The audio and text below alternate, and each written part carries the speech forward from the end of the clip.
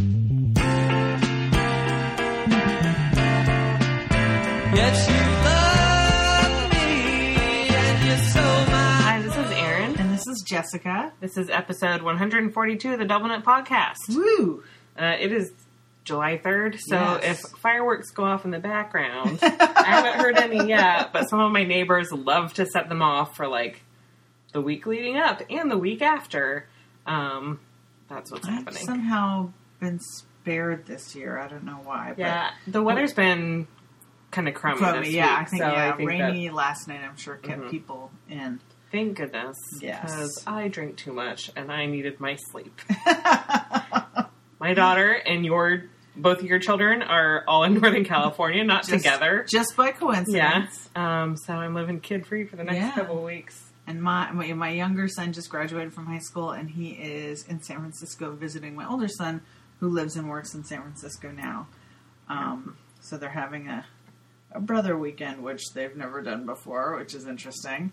And we're getting kind of like furtive text messages from one about the other, like, but they're not like killing each other, so that's They don't good. really see each other as often. No, so no. that usually strengthens the ability to like, tolerate. Yes.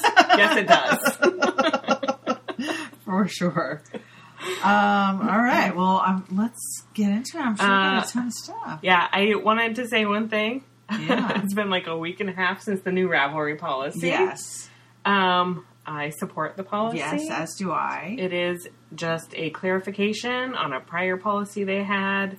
And if you don't know what that policy is, you can go to Ravelry. You can read what they've said.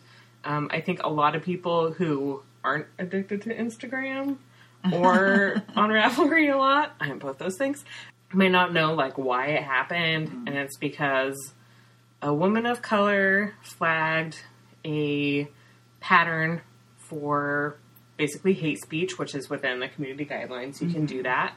And as Ravelry had before their announcement, a copy of the flag was sent, and who reported it was sent to the designer of the pattern.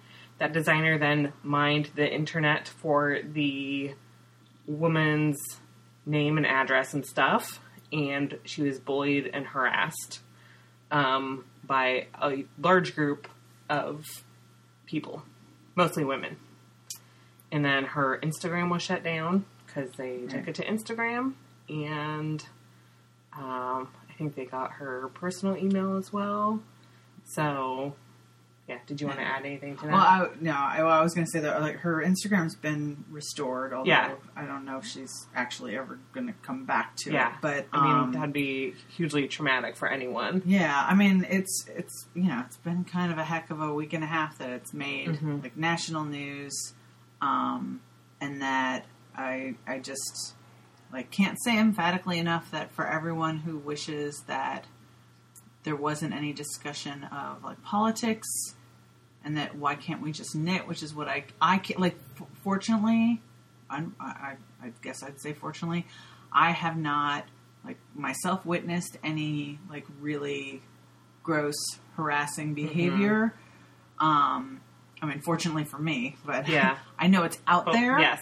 I mean, I have no doubt it's out there, but I have not witnessed it, but I've witnessed so many people who are doing this little harumph of like, why do we have to talk about this? Why can't we just have knitting?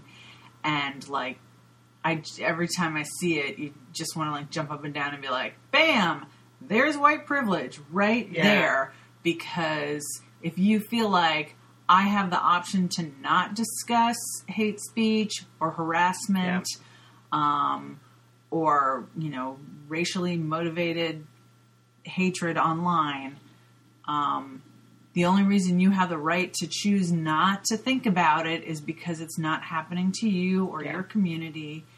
But it is happening to your community? Yes. If you consider all knitters your community. Right. But yeah, I have been following all this stuff closely. Yeah. Feel free to not listen to us if you disagree. But now we'll talk about knitting. Okay. I'm sure we have some skippers. Skippers, come back. Yeah. Well, I don't have that much knitting to talk about. Like, last time we met, I had knit a tube with some planned pooling of yarn I had dyed, And I did turn them into arm warmers as I thought I would. So I just like cut one leg of one stitch and took them apart in the middle and added ribbing on both ends in a little baby cashmerino in black that I had. So they're like super 80s arm warmers. They're like hot pink and black. It's very 80s. And then I've been doing this year-long knit-along where we're doing like each month there's letters of the alphabet. So I'm currently knitting, like it's in my hand right now, Vamping, and I forget who the designer is, but it's a pretty common shape. I think I just saw it because someone had knit it. It's the Knitting Vortex. But it's that, asymmetrical triangle with a little bit of eyelet and a center stitch. Is that Jennifer Dassau? Yes, yeah, it is. I made her a Lorem Ipsum cardigan. I wear it all the time. Yeah. And I was just saying to Erin, like, I don't know why it's a super easy pattern and I cannot keep it in my head. Like, I have my iPad here because I have to, there's only patterning on like 2 rows and I forget each time what it is, like, or when it is, or I don't know. Brain not fully engaged. But I am knitting it in Sincere Sheep Cormo fingering in one of her gradient skeins. I was just saying before we started recording, I think I mentioned the last time I knit something in Sincere Sheep that like every year I come home from Madrona or whatever fiber event I've been to, if Brooke is there and I've bought something from her, and then I realized, I think it was last year, I realized like as I was putting it away, like I've never actually knit any of it. So I've been trying to like make a point of knitting it. So this pattern I feel like works really well with a gradient skein of fingering. And the one I have it goes from like a bluey green to a very soft sagey green. So it's super duper in my wheelhouse. It's her Cormo, which I love. That's pretty. It's so bouncy looking. Yeah. So I'm doing that. That was last month. Not last month's pattern. That was the pattern for May. Still knitting it. Barely started it. Then the pattern I was doing for last month, June, is Samphire Socks by Helen Stewart, which is part of her Sock Society that Shell Cottage was also a part of. And so I don't know why I'm like plagued with sock problems all of a sudden. It's like since I haven't knit them in so forever. long. I finished the first sock and I looked at the skein of yarn and I thought, that seems kind of like not a lot of yarn. So I weighed the first sock. This is Socks at Rock, so it should be like about 113 gram skein. I think mine is a little bit light, but it was a mill-end skein, so, I wasn't, that's to be expected. I weighed the first sock 64 grams. So... And how much did you have left? Like... Not enough? Not enough. Like 45... 45 or something. Super duper not enough. So I'm kind of like, I just started knitting the ribbing for the cuff. Like, I'll figure this out. Like, many years ago, I think like I discussed it on the podcast, but it was probably like a decade ago. I was knitting, I think it was Pomodamus, that I ran out of, actually it was in Socks at Rock too. I ran out of yarn. Pattern. It's a throwback. Cookie A. Holla.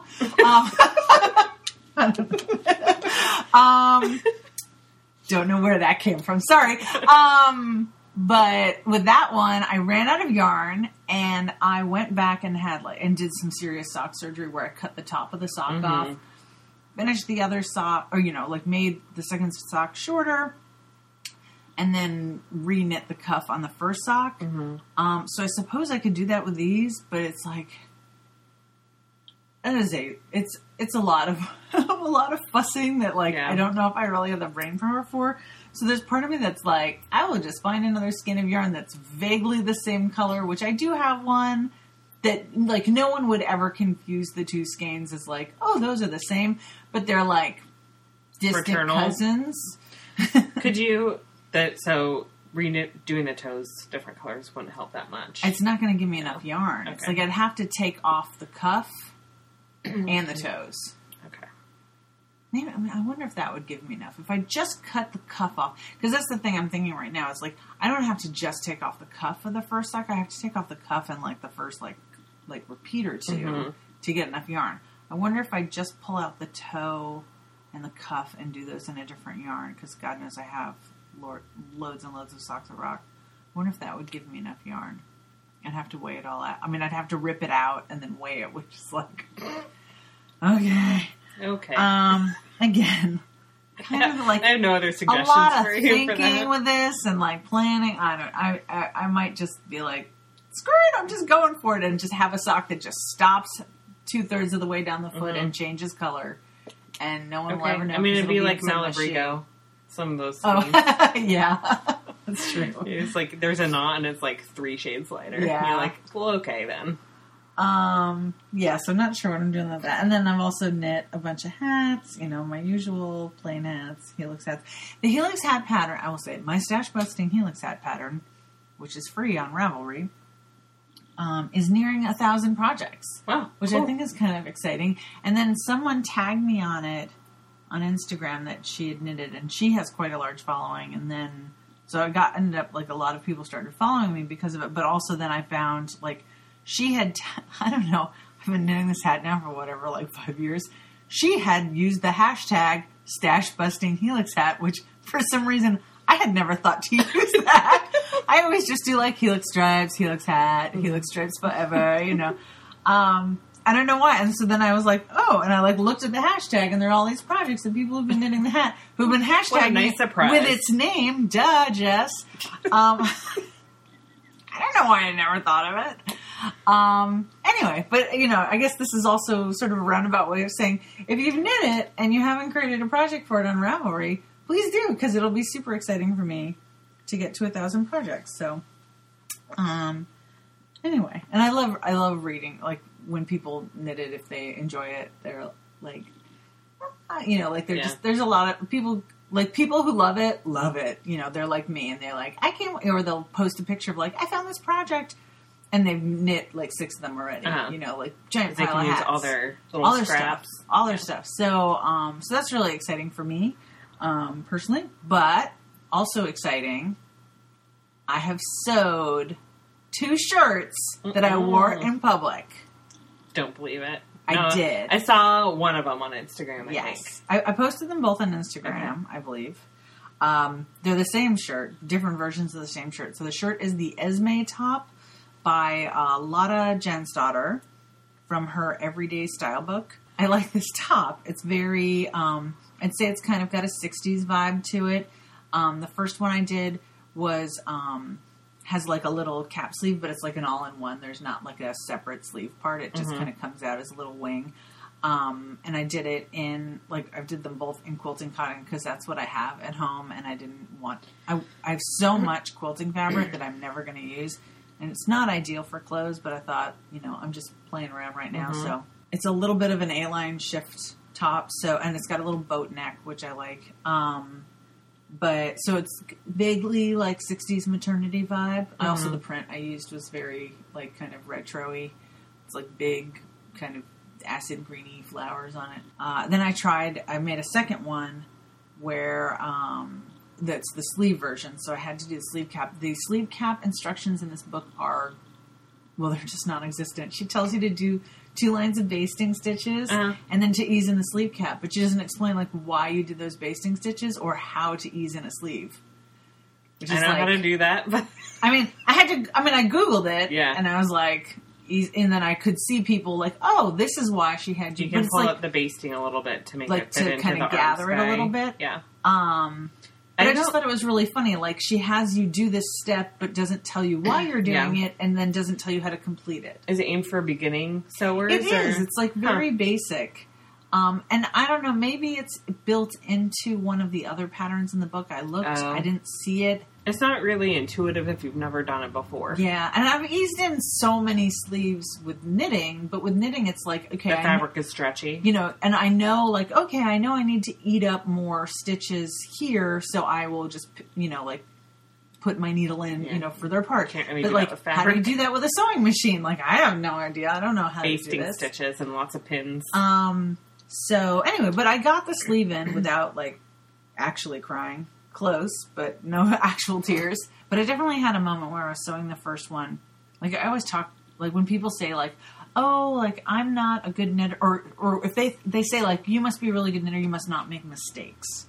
And if you're a listener of this podcast, you know I make mistakes constantly in knitting. But I think what happens when you get to be someone that someone would consider, like, a good knitter is that you understand, like, you recognize mistakes, and you understand how to fix them. Yeah. And so I've never had that feeling at all with sewing. And then I was... I think it takes longer with sewing. Well, and I haven't sewn that much. But I was putting the collar facing on, and I just, like, had a moment where I looked at it and I was like, oh, like, I realized I had done something wrong. Like, I had traced one of the pieces. I can't even remember now what it was. But it was like, oh, right, this needs to go like this because of that. And, like...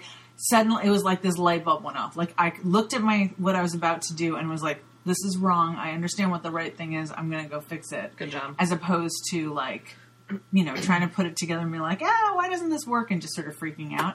So that was a very positive moment for me where I was like, I see a mistake and I understand what the mistake is because usually with sewing, it just doesn't work and I don't understand why.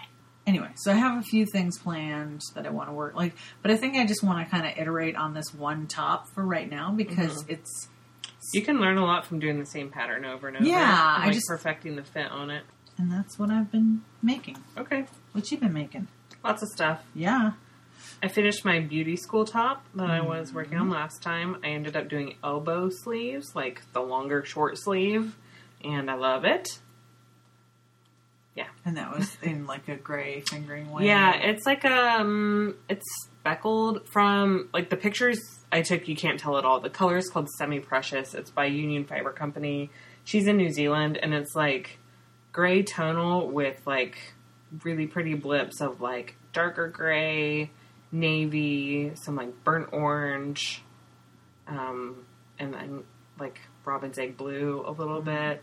It's just really pretty, but you can't really tell from far away that it has all that going on in it. Yeah, it's just plain stockinette. I think I knit it on a 2 and a 3, maybe. I've been doing a lot of plain stockinette projects, including my Waters Redux. Waters is a pattern by Andy Satterland. That was for the outfit along last year. I did one in Quince & Company Sparrow in, like, the gray marl and yellow, and it has, like, a high neck and then a deeper scoop back. And it's just, like, one of those kind of, like, boxy tees. And I wear that thing all the time when it's warm, unlike right now. And you can just chuck it in the washing machine, and it just gets softer and softer because it's linen. So I decided I was going to use that same pattern. I had swatched some yarn last year when I bought it, and it's Yarn on the House Best Friend, which is a 75 cotton, 25 wool blend. I'm squinting my eyes because I think that's the right percentages. And the color Cracked Pepper, which is a gray, but then the wool part is black, so it has these, like, blips of black in it, which I really like. So my gauge was different, but I just did the math, and then I turned it into, like, basically a reversible V-neck, but with the same sleeve and length and everything. And it's like a really good little t-shirt. I haven't worn it yet, but it feels like a really nice worn-in sweatshirt. It's so cool. Soft. Nice. Yeah, so I knit that. Also, that's just plain stockinette on a 3. So, and then plain stockinette socks in some really old mountain colors, barefoot. Mountain colors? Yeah. Woo! They're right here. From the Wayback Machine. I just blocked them. It gets so floofy when you wash Yeah. them. Aw, that's so Right. pretty. It's like blue and purple. Julie blue. Cute. Yeah, Those they are feel such really good. snuggly socks. I have an old pair that are sitting on my hutch because I need to darn, like, the bottoms are starting to wear out. I think I'm going to send these to charity because the charity I knit a lot for is in North Dakota. And these will be these are super good warm. Yeah. for North Dakota winters. So I'm going to hold on to those. Pretty, though. Yeah. So those are fast, too, because Your barefoot's kind of big. it's kind of big. Yeah, so it felt like the mohair in it, like, floofs it up, and Yeah. it just speeds right along. And I knit Lieb. I think that's how you say it. It's Liab. It's a hat pattern by Isolde from Knitworthy 3, I think, which is one of her little collections that she releases around the holidays. And it's a cable hat, and I knit it in local color Farm and Fiber in the marigold color, which is a yellow. Yeah. And it's like so bouncy because it's Rambouillet. Oh, I love her. So it has really good stitch definition. And yeah, that was fun. It was fast. And I knit Leclerc by Caitlin Grace. And that's a pullover that's in an all over lace pattern with a drop sleeve and like a boat neck. And that's a DK weight yarn. I used Green Mountain Spinnery Cotton Comfort, which is like a cotton wool blend. I think it's 50-50. That I had knit something else in and then never wore that thing. Right. So I ripped it out and I've worn this sweater a couple of times. It's got just a little bit of positive ease. I'm not a huge fan of 10 inches of positive ease, which is the thing right now. But just a little, just a couple inches. And it's good because you can layer over a tank top and it's all over lace. So it's lets your skin breathe and stuff when it's warm out. Aww. And that was fat. And it's all the pieces are knit. The front and the back are basically rectangles, knit flat, and you seam them, and then you do the sleeves in the round, and they're itty bitty little things, with a drop sleeve. Right. They're I don't know, 5 inches or something. Or I can't remember the sleeves on that one pattern as well. Or they? Okay. Yeah. There's just lace everywhere. Yeah. Cool. And the Rag Rug Mitts by Vera Valimaki. She did a 12 Days of Christmas thing a while ago where she had little free accessory patterns every day. So it's just a very basic fingertip to cuff fingerless mitt pattern, and it has 4-row stripes Oh, okay. after the part that goes around your fingers. Is that also a cuff? The top cuff? The finger Yes. cuff? I just use a bunch of these odds and ends. Yeah. Erin Erin is pointing at a jar full of odds and ends. Yeah, I have glass jars on my bookshelf with odds and ends of sock yarns and stuff. And it did not use as much as I wanted it to use. So, but they were really fast. That's a free pattern on Ravelry. And then I knit Kimber by Noriko Ho. And that is a hat pattern where you hold a sock yarn and a mohair together. Oh, yeah. And it's ribbed. And then it has a little bit of lace and cable. And I knit mine in Ritual Dyes that I bought at Stitches West. And I can't remember the name of the color. Oh, Alabaster, which is gray with blips of orange and darker gray. You're in and a turquoise. gray with blips of something and darker gray. I like kind it. of phase right now. I bought both those yarns at Stitches West too. So I was definitely feeling that. Yeah. Yeah, that's a fun hat pattern. And if you're big headed or you have big hair, I think it'd be a good one because I knit the medium. I have a 23-inch head. I'm hands by my head. Yes. For my large brain. And so average size stuff is usually a little snug. This is a very slouchy style hat. It is very slouchy and I like it. Yeah. But I knit the medium and it's slouchy on me and it's pretty has some extra length in it, which I like because then you could also turn up the brim a little bit and wear a more snug style. But if you have big curls or a giant head or whatever, you should be good with this pattern. Yeah. I think there are 4 sizes. I think extra small to large, if I remember correctly. And that was fun to knit too. I'm working on a stockinette sock. And I'm also working on the Tumanako pullover by Aroha Knits. I'm not sure if I'm saying that right. It's a Maori word, so I have no clue how to pronounce it.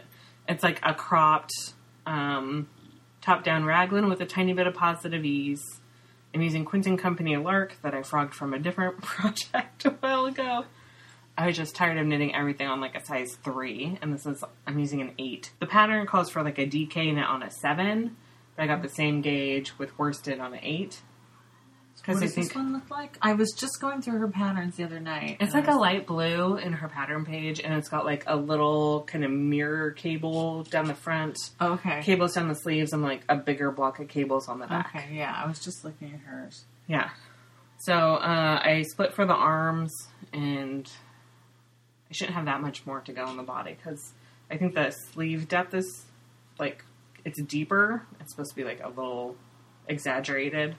I don't know. We'll see if I have enough yarn. Like I weighed it, and I should have enough, but I don't know. And I got gauge. We'll see. It might be a third iteration of something next time. Yeah.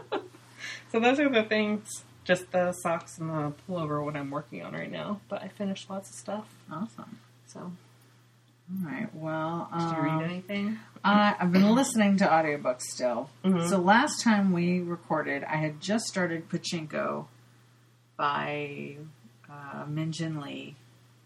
And it turned out to be quite a different book than what I was expecting, and I actually really didn't like it very much. It is a family history. It starts in Korea in the 30s. Because you were kind of excited about I it. was super excited. I really enjoyed the first bit of the book. Mhm. There's a moment where something happens and it completely changes everything in the book, and it just totally took me out of the story because it's this family story and you're getting this family history, and then you end up getting one of the characters moves to Japan. This is before World War II. And anyway, it would be a total spoiler to say what it is, but something happens and it makes you see like absolutely everything that happened in the book in a completely different way, and in a way that I found completely unbelievable and annoying. And then everything that stemmed from that, I also found like incredulous and annoying, and I just found myself getting more and more irritated with the book and with the characters. I believe I am in the minority in my impression of this. Yeah, because I've heard really book good has things been of it. very well received, and it's for whatever reason, it was just something that really personally just turned me off, and I can't quite. I mean, without ruining the book for everybody, I can't tell you what it was. But yeah, I listened to it, but I was kind of annoyed with it by the end, or more than kind of annoyed. And it just, for me, like the bad choices and the things happening just, it kind of piled on from there, and it just got me really irritated. But then, so after that, I listened to an audiobook that I had downloaded like a billion years ago, where Amazon had this series of classics they were offering as free audiobooks, and they had one for Willa Cather's My Antonia or My Antonia. I read that which book. It's good. I've never read. I've avoided Cather. I think like someone once in an offhand comment said something to, like near me about Willa Cather being anti-Semitic, and I had to read one of her books for school, like in college. I don't even remember which one it was. And there was something in it that made me like kind of uncomfortable. And then this book as well, like I was really enjoying it. It's just like I still enjoyed listening to it. It's like such gentle storytelling. It is the story, a recollection of a man, an adult, of a girl he knew in childhood and through his life, who was an immigrant from Bohemia or Czechoslovakia, as they settled in Nebraska. Yeah. And he is moving. He meets her on his journey where he has been orphaned. He grew up in Virginia, and she's a few years older than he is. But it's just this like kind of very lovely description of childhood during this homesteading period. But I have to. There is a chapter on like a black musician that I found, there's definitely racist stuff in it that I found like really uncomfortable to read. That really made me go. When was that written? Do you know offhand? I don't. I'm trying to remember. I don't remember the publication date. Yeah, I mean, I feel like that is very common in American literature Yeah, for I mean- many things. I mean, it's very common in all Most literature. But yeah, and and then whatever vague passing reference to like natives in that like who were it's this impression, it's this point of view of like, yes, American West, or like homesteading, like this land is ours for the taking. It's a false narrative. Yeah. So I do really enjoy I did have a few moments where I was like, "Ugh," her descriptions kind of of uncomfortable. the landscape, though, are very Yeah, beautiful. I mean, she has just my manager. not to be apologist or anything, but I'm like, there are, I think, with a lot of writers, there are good and bad things. Yeah. And yeah, It definitely made me like, kind of it definitely curtailed my enjoyment of it up to that point. Oh, I'm sure. But because my manager was on a road, he had to help his daughter bring a car from the East Coast, so he was driving from Kentucky to Seattle in like 3 days. no thanks. So I know, and he was like, "Oh, I need an audiobook for this." And then I started listening to this after he had left on this trip. So I was talking to him about it afterwards. Like, it would be the perfect book for driving across America. But, it's just this window into, and there's just something about this window into this period of time, this, like life when things were simpler, especially because it's not just, it's not just that the book was written a long time ago, but the book was written a long time ago, and it is looking back and looking at things through the eyes of a child. Yep. And so things really were a lot simpler, and there's something a little magical about it. So there was parts of it I really liked, and I found very I think I had sweet the same feelings and about very it. moving, and then there were parts of it that I was very uncomfortable with, gotta say. I've just started listening to Rules of Civility, which is a novel by Amor Towles, who wrote The Gentleman in Moscow, which I adored. And so far I like it very much, but I've been very distracted. I realized, like, I couldn't put my finger on it. I'm like, why does this seem so weird to me as I'm listening to it? And then I realized it's that I've heard this, I guess this happens when you start listening to audiobooks. I've heard this reader before, and she was the reader for the Female Persuasion by Meg Wolitzer, which I listened to several months ago. And it was just like, it was just gnawing at me. Like, why does this seem so familiar? But that has nothing to do with the book. The book is, starts at an art exhibit in the 1950s where a woman is there with her very wealthy husband, and they see a photo, by Walker Evans of a man down on his luck on the subway. It was a series of photos that were taken from the 1930s, and she sees someone who she knows. So then you flash back and you learn about how she met this man, and presumably, I haven't gotten there yet, of how he ended up, at the point where Evans photographed him.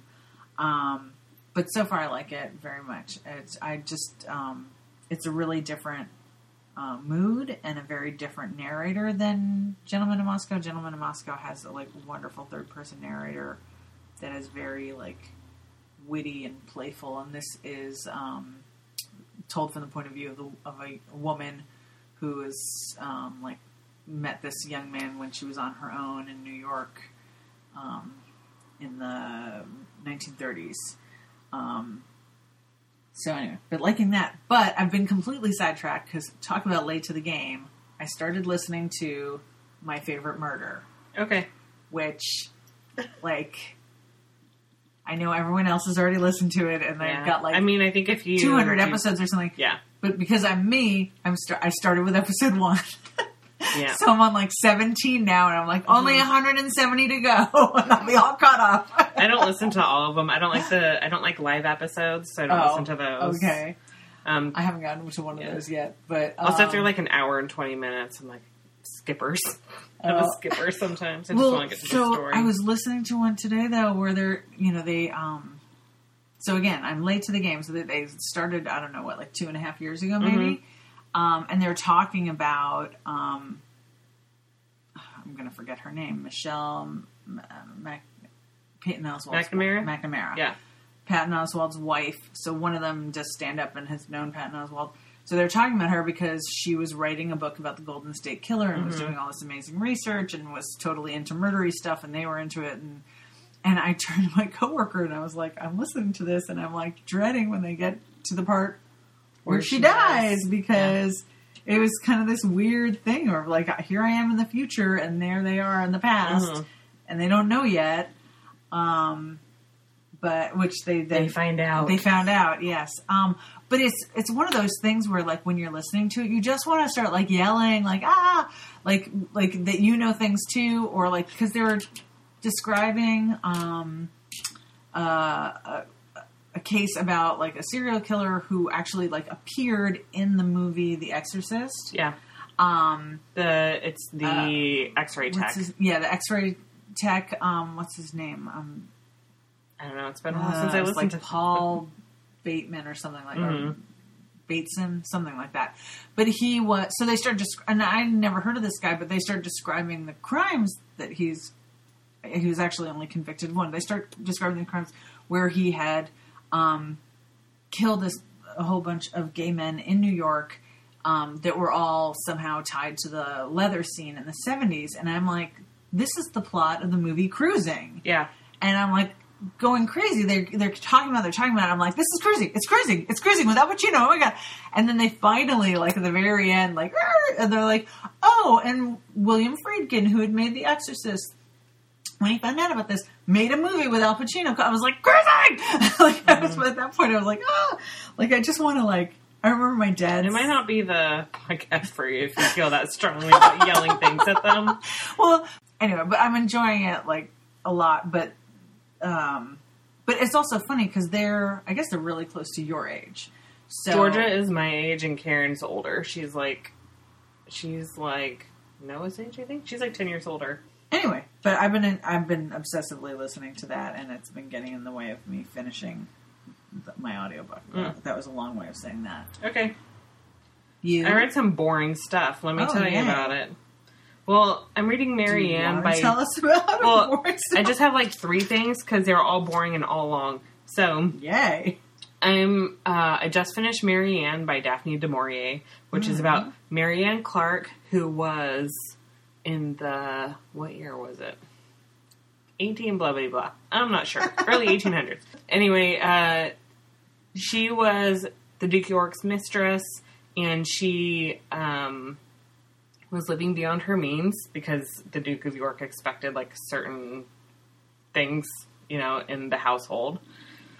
So she took bribes to get military officers like promotions and stuff, and she would pass the names on to the Duke of York. So there was this big scandal back then about her relationship with him and whether or not he was involved. So it's basically about Mary Ann starting from when she's a kid, and it's one of Daphne du Maurier's like distant relatives, which is why she started writing it. So it's like, dramatic retelling. It's like historical fiction, but based on fact, basically. I've not heard of that. Yeah, it's pretty boring. Oh. So if you don't like Daphne du Maurier that much, I would not recommend it. There's a lot of dry like court stuff that happens. Yeah. Well, I guess 2 of my books are boring. And I also read Moods by Louisa May Alcott, which was her first novel. And it's about a love triangle. You talked about it a little bit last time, so... Did I? Yeah. It's boring. Yeah. It started off okay, and then I was like, oh, this is just your tradish love triangle. Uninterested. Everyone just pines away after each other, because it was like the late 1800s. And they're like, oh, boo-hoo, we can't get divorced. Blah. Like, just leave. Solve your own problems. And it was like a lot of monologues. I did not like it, but I do like Louisa May Alcott in general. Yes. So, not so great. But the book I read that was great is The Care and Feeding of Ravenously Hungry Girls by Anissa Gray. And, it's just fantastic. I don't want to spoil stuff, but it's about, like, a family in crisis because of some illegal activity, and it's all Black American women. of different ages. Contemporary? And kind of like, yes. Okay. Like, having to do with like family trauma and family relationships. Yeah. Excellent. Cool. Loved it, loved it, loved it. Recommend. So that counteracts the other two that I was like, not worth your time. So. All right. Wow, that was quick. Yeah.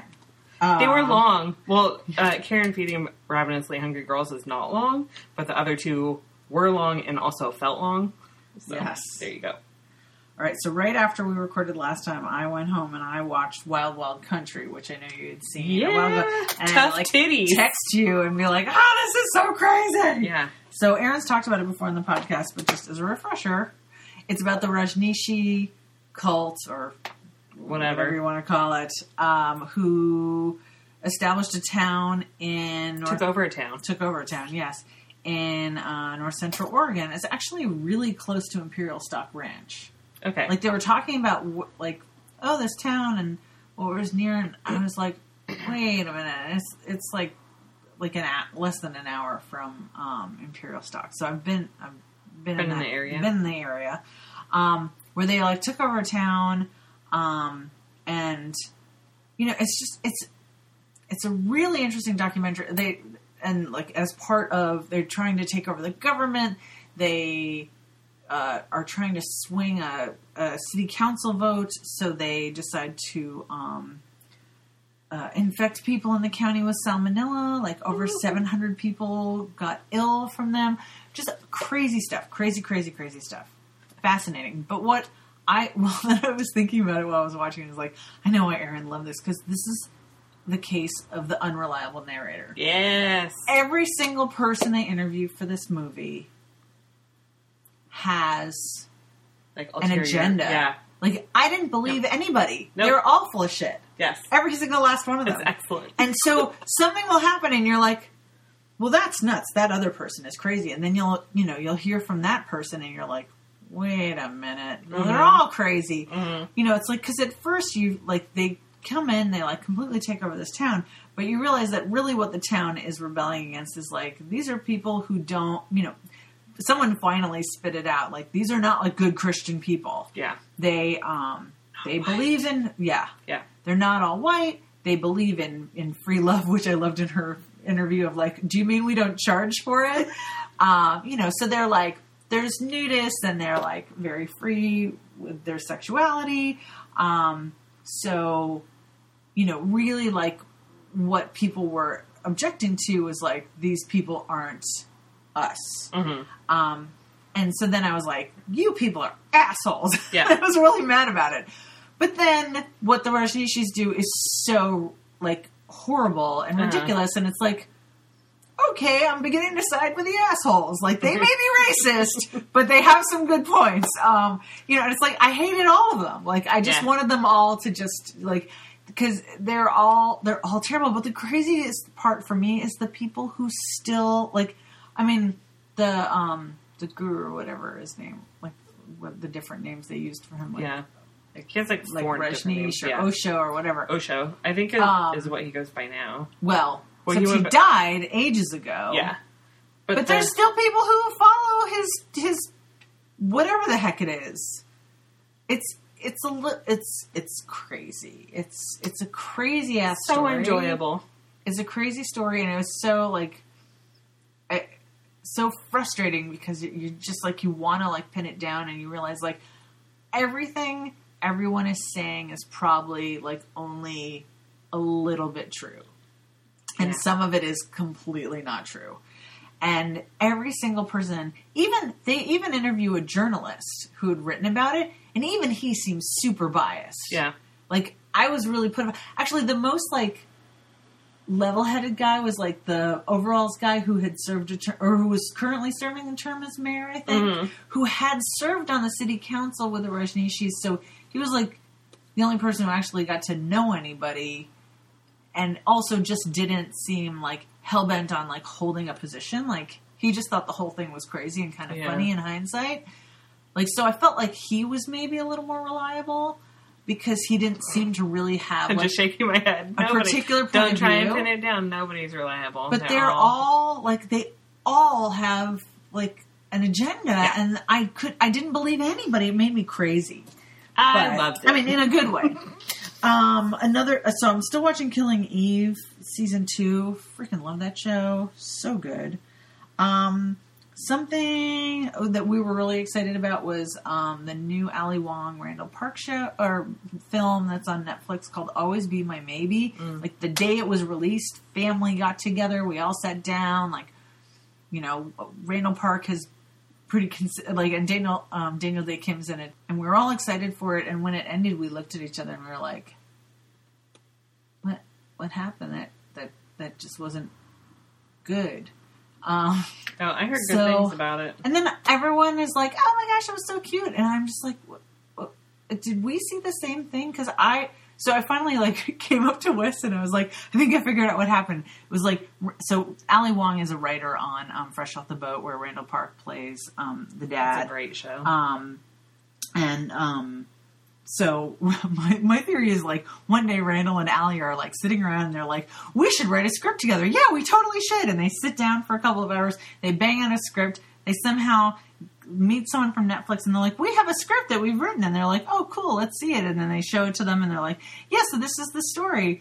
It's kind of a romantic comedy. And the guy's like, cool, we're going to greenlight this. You start filming on Monday. And they're like, but this is just our first draft. They're like, cool, see you Monday. And then she's like on the phone to Keanu Reeves and Daniel Day Kim, like, can you be free on Monday in Vancouver? That's my only theory of how this got made, because it felt so first drafty. Like, her comedy is so good and like sharp and vicious and blue. And this was just like not that. And also just not interesting. Like nothing, like it was just like total, like if you've ever seen a romantic comedy, you know exactly what's going to happen. The only difference is that the two leads were Asian, which, you know, we were totally there for, but it wasn't enough for any of us. We were like, the three of us were looking at each other like, blink, blink, like what, that just, so I was a little bit, but again, it's one of those things where it seems like I'm maybe in the minority, because like everyone's on Facebook like, it's so cute, and I'm like, is it? Okay. Was not wild about it. Something else I watched was the Manhunt Unabomber series, which is like a telling sort of the guy who helped catch the Unabomber through what did he call it? Like forensic linguistics, which wasn't really a thing that they kind of made up. I mean, they create, like, they, you know, found the Unabomber by looking at the language that he used in his manifesto and things. I meant that they made up the whole idea of that kind of criminology. It's an emerging field in criminology. Yes. Anyway, so it's kind of interesting, but it ends up being more about the guy, and the guy's played by Sam Worthington, who I don't think can act worth beans, and also his American accent comes and goes, drives me crazy. But it was still kind of interesting, and it was like it was one of these things, like, I lived through it, but I'd forgotten so many of the details of it, where I was like, oh, God, that's right. So, anyway, I thought it was kind of interesting, though. I'll skip that. Toy Story 4, saw it in the theater, loved it. I love Toy Story, so cute. And I started watching Gentleman Jack. Yeah. Which I know you loved, and I'm really liking it so far. I've only watched, like, maybe like the first 4 Saran episodes. Jones is so amazing. But that character is like, what a sociopath. Like, she kind of goes a little beyond. So I listened to the audiobook that they did as like a companion for it that talks a lot about the real Ann Lister and like her as a person. She's really kind of an asshole. Yeah, but it's like, I feel like it goes maybe a little bit beyond that. Like, she's very, like, at least at this point, it's like, you know, where she's... How far are you into it? Like, only 2 episodes? Like 3-4 episodes. So, like, she sort of 8. started the relationship with Ann Walker. Yeah. But it's... she becomes a lot more sympathetic. Okay, because the way she embarks Yeah. in the relationship is like, I'm going to make her fall in love with me. And it's like, so... and the whole way her character is portrayed is like weirdly detached and manipulative most of the time. That changes, though. Then she has, like, these flashes of, like, where she's actually, like, sweet and human, like, with her aunt. She's always very, like, vulnerable with her aunt. That's how she was in real life. Yeah, it's just interesting. I'm like, ooh, you're, like, kind of quickly. They read a lot of her actual journal bits, like, in the audiobook, and it's really, really interesting. Yeah. I mean, I like historical kind of fiction-y stuff. This is nonfiction, but after watching the show, and I was like, okay, like, how did they decide what parts of her journals to use? And because The parts where she has sex. well, not always, It's HBO, come on! but like her backstory. Yeah. And the first episode, she coming off of the ending of a bad relationship. Right. So I think she's looking at Anne Walker as like kind of a rebound to help her get over it. And then it develops into something more. It kind of reminds me of watching, like, the, like Benedict Cumberbatch's Sherlock Holmes. Like, there's like a level of detachment of someone who is so intellectually superior to everyone around them, like, that they don't really care about them as people. Like, that intellect kind of is like a distancing factor. It kind of seems to somehow, like, be an impediment to emotion. Anyway, but yeah, great performance. It's really interesting. Totally into it. But I was Costuming is amazing. yes, good costumes. Super poofy sleeves. Oh my god. The sleeves, the poofiest. No regular doors. It's really amazing. Such poofy sleeves. All right, what you been watching? I have been watching a lot of HBO shows. Mm-hmm. I'm going to start off with the half and half depressing. So, the most depressing thing I watch... Well, oh yeah, I forgot to put that on here. Because isn't that the most depressing? No. No? When They See Us, which is the Netflix 4-part series about the Central Park 5, which if you don't know, in the 80s, I forgot the exact year, a white female jogger was sexually assaulted and almost died in Central Park. And the people who were put in prison for it were 5 black boys ranging from the ages of 13 to 16. It was termed wilding. Because they were roaming around in the park, nowhere near where the woman was. And the oldest kid who was 16, who he only got dragged into it because he went to support his friend who was being questioned, and they decided that they were going to also add him to and it was the female attorney, and I can't remember her name. She's since resigned from Columbia, and she was a true crime author and like lauded for her victories in the courtroom. She basically manipulated the timeline, manipulated evidence, forced the thing through, and the boys went to prison. I mean, it was... Okay, it's a huge thing in the news. I was a teenager in New York in the 80s when this happened, and it was... I mean, the media decided right away, like, that it was... These boys. It was these boys. It was who didn't know each other. Yeah, that it was this horrible gang attack and da-da-da. And, there was no forensic evidence. Everybody just sort of got on board with, like, I'd say, like, a bit of hysteria around this. So it does say, like, watching this, like, made my stomach hurt. Yeah. And I am not, like, unseasoned as far as watching terrible things. But so it was how really... recently were they exonerated, though? 2002, I want to say. Well, I don't know. Ago? I don't know. I feel like it was more recent than that. They were in so prison 2000 for a long time. Well, the 16-year-old was in prison for a long time. He got 11 years. Everyone else was in juvenile hall, and they served 14 years. They served between 6 and 14 years. Okay.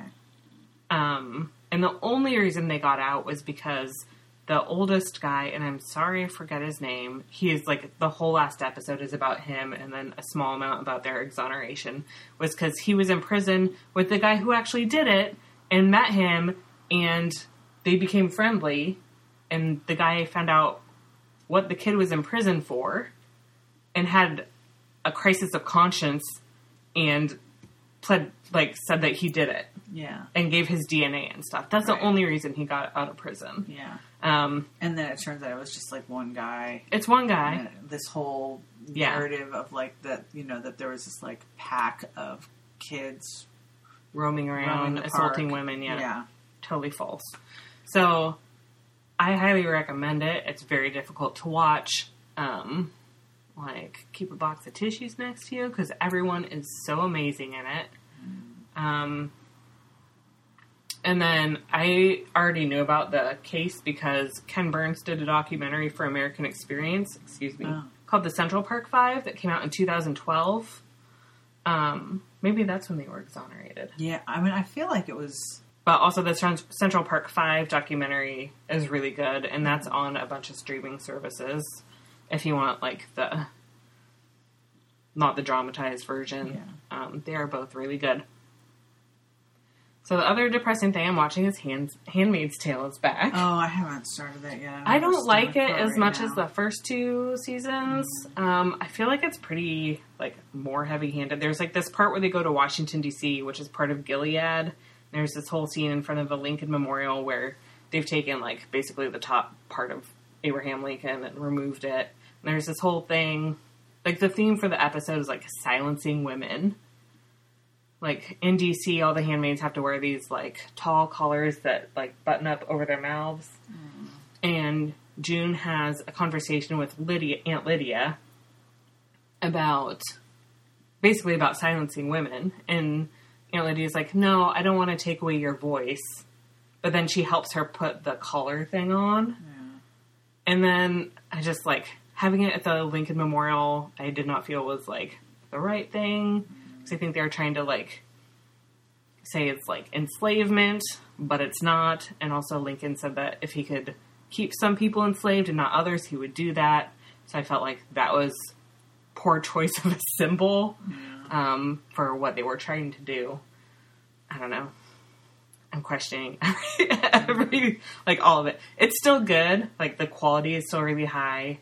I'm just waiting for June to, lose her crap and because it's the final season for something to happen.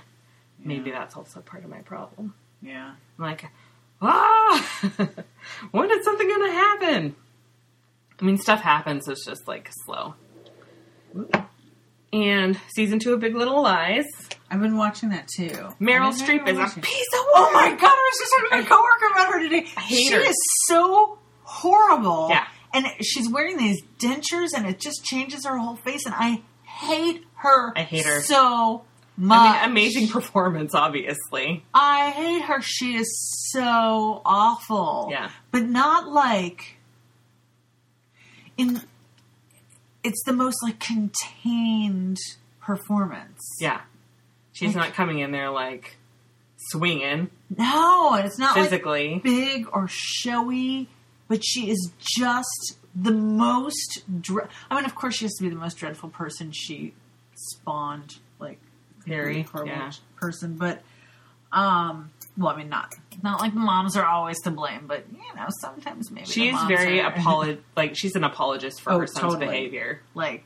Yeah, she's gross and nasty. we were talking about so it's today. an excellent season. Yeah, I could, because the first season, it took me forever to get into the first season. When I watched the first episode, I'm like, I don't know who got murdered, but I want them all to die. They all suck.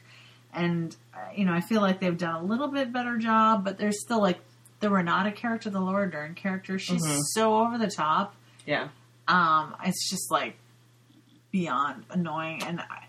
And I don't know if, that shows that I care about the show or whether I'm just irritated by some of the performances. I think Zoe Kravitz is really good. I like her. I think also her thing with her mom is kind of weird, though. Yeah. Are they going to explain that more? And a lot of the actresses need to dial back the Botox because they'll make an expression and their whole face will move except a I don't big care about circle that. on their forehead, and it's so distracting. They're so distracting. But yeah, I'm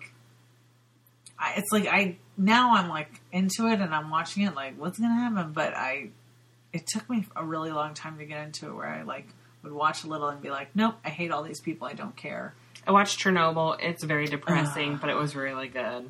And I guess Russia's making their own version now because they didn't like how they were portrayed. It's amazing. It's amazing. If you're interested in Chernobyl and the events, like how it happened and why the government responded like they did, like it's stellar, but it's very graphic as far as medical things go. So, and obviously very depressing. But I saw that influencers are like going there to take their picture. And I'm like, okay, Darwin Award, I guess. Like, don't go hang out there. This probably was like a decade ago. Someone posted a series of photos of Chernobyl, like now, where, you know, it's been completely uninhabited since, what year was the disaster? In 86, I think? So completely uninhabited for, you know, I don't know when these photos were taken, 20, 30 years. So it's all these photos of, like, this city now that's completely overgrown and all this it's all this wildlife photography in Chernobyl. So it's like a wolf standing in the middle of the street in Chernobyl, and they're really haunting pictures. There's a really good episode of Nature called Radioactive Wolves, which is all about the wolves that live in Chernobyl. Oh, right. Yeah. I've seen that. It's super good. Also, like, if you're into that kind of thing. Yeah. So that, and Euphoria, which is also a new HBO show with Zendaya as Rue. She's a drug addict. In the first episode, she has OD'd at the beginning of the summer. Her younger sister found her. She went to rehab. She came back. It is a teen drama, but it's like the darkest teen drama imaginable. There's like sexual violence, there's drug abuse, there's like addiction, there's regular violence, but it's amazing. And I guess it's based on a book, but like everyone in it is really good. It deals with issues having to do with transgender people, because there's a trans woman in it who's a teen, and not just having to do with her navigating as a trans person, but other issues, right. Which is great because like trans people navigating the world have more things, like how to date, how to meet people, how to deal with jerks, like all that stuff, which is like way more difficult than, you know, most people. So, and I love everyone in it. They're all amazing, but yeah, it's super dark. So the last thing I'm watching, which is excellent and funny, is Los Spookies. Oh yes, I think I'm watching that. So it's so funny. What is the idea with that? So it's like a half-hour show that I'm watching on HBO.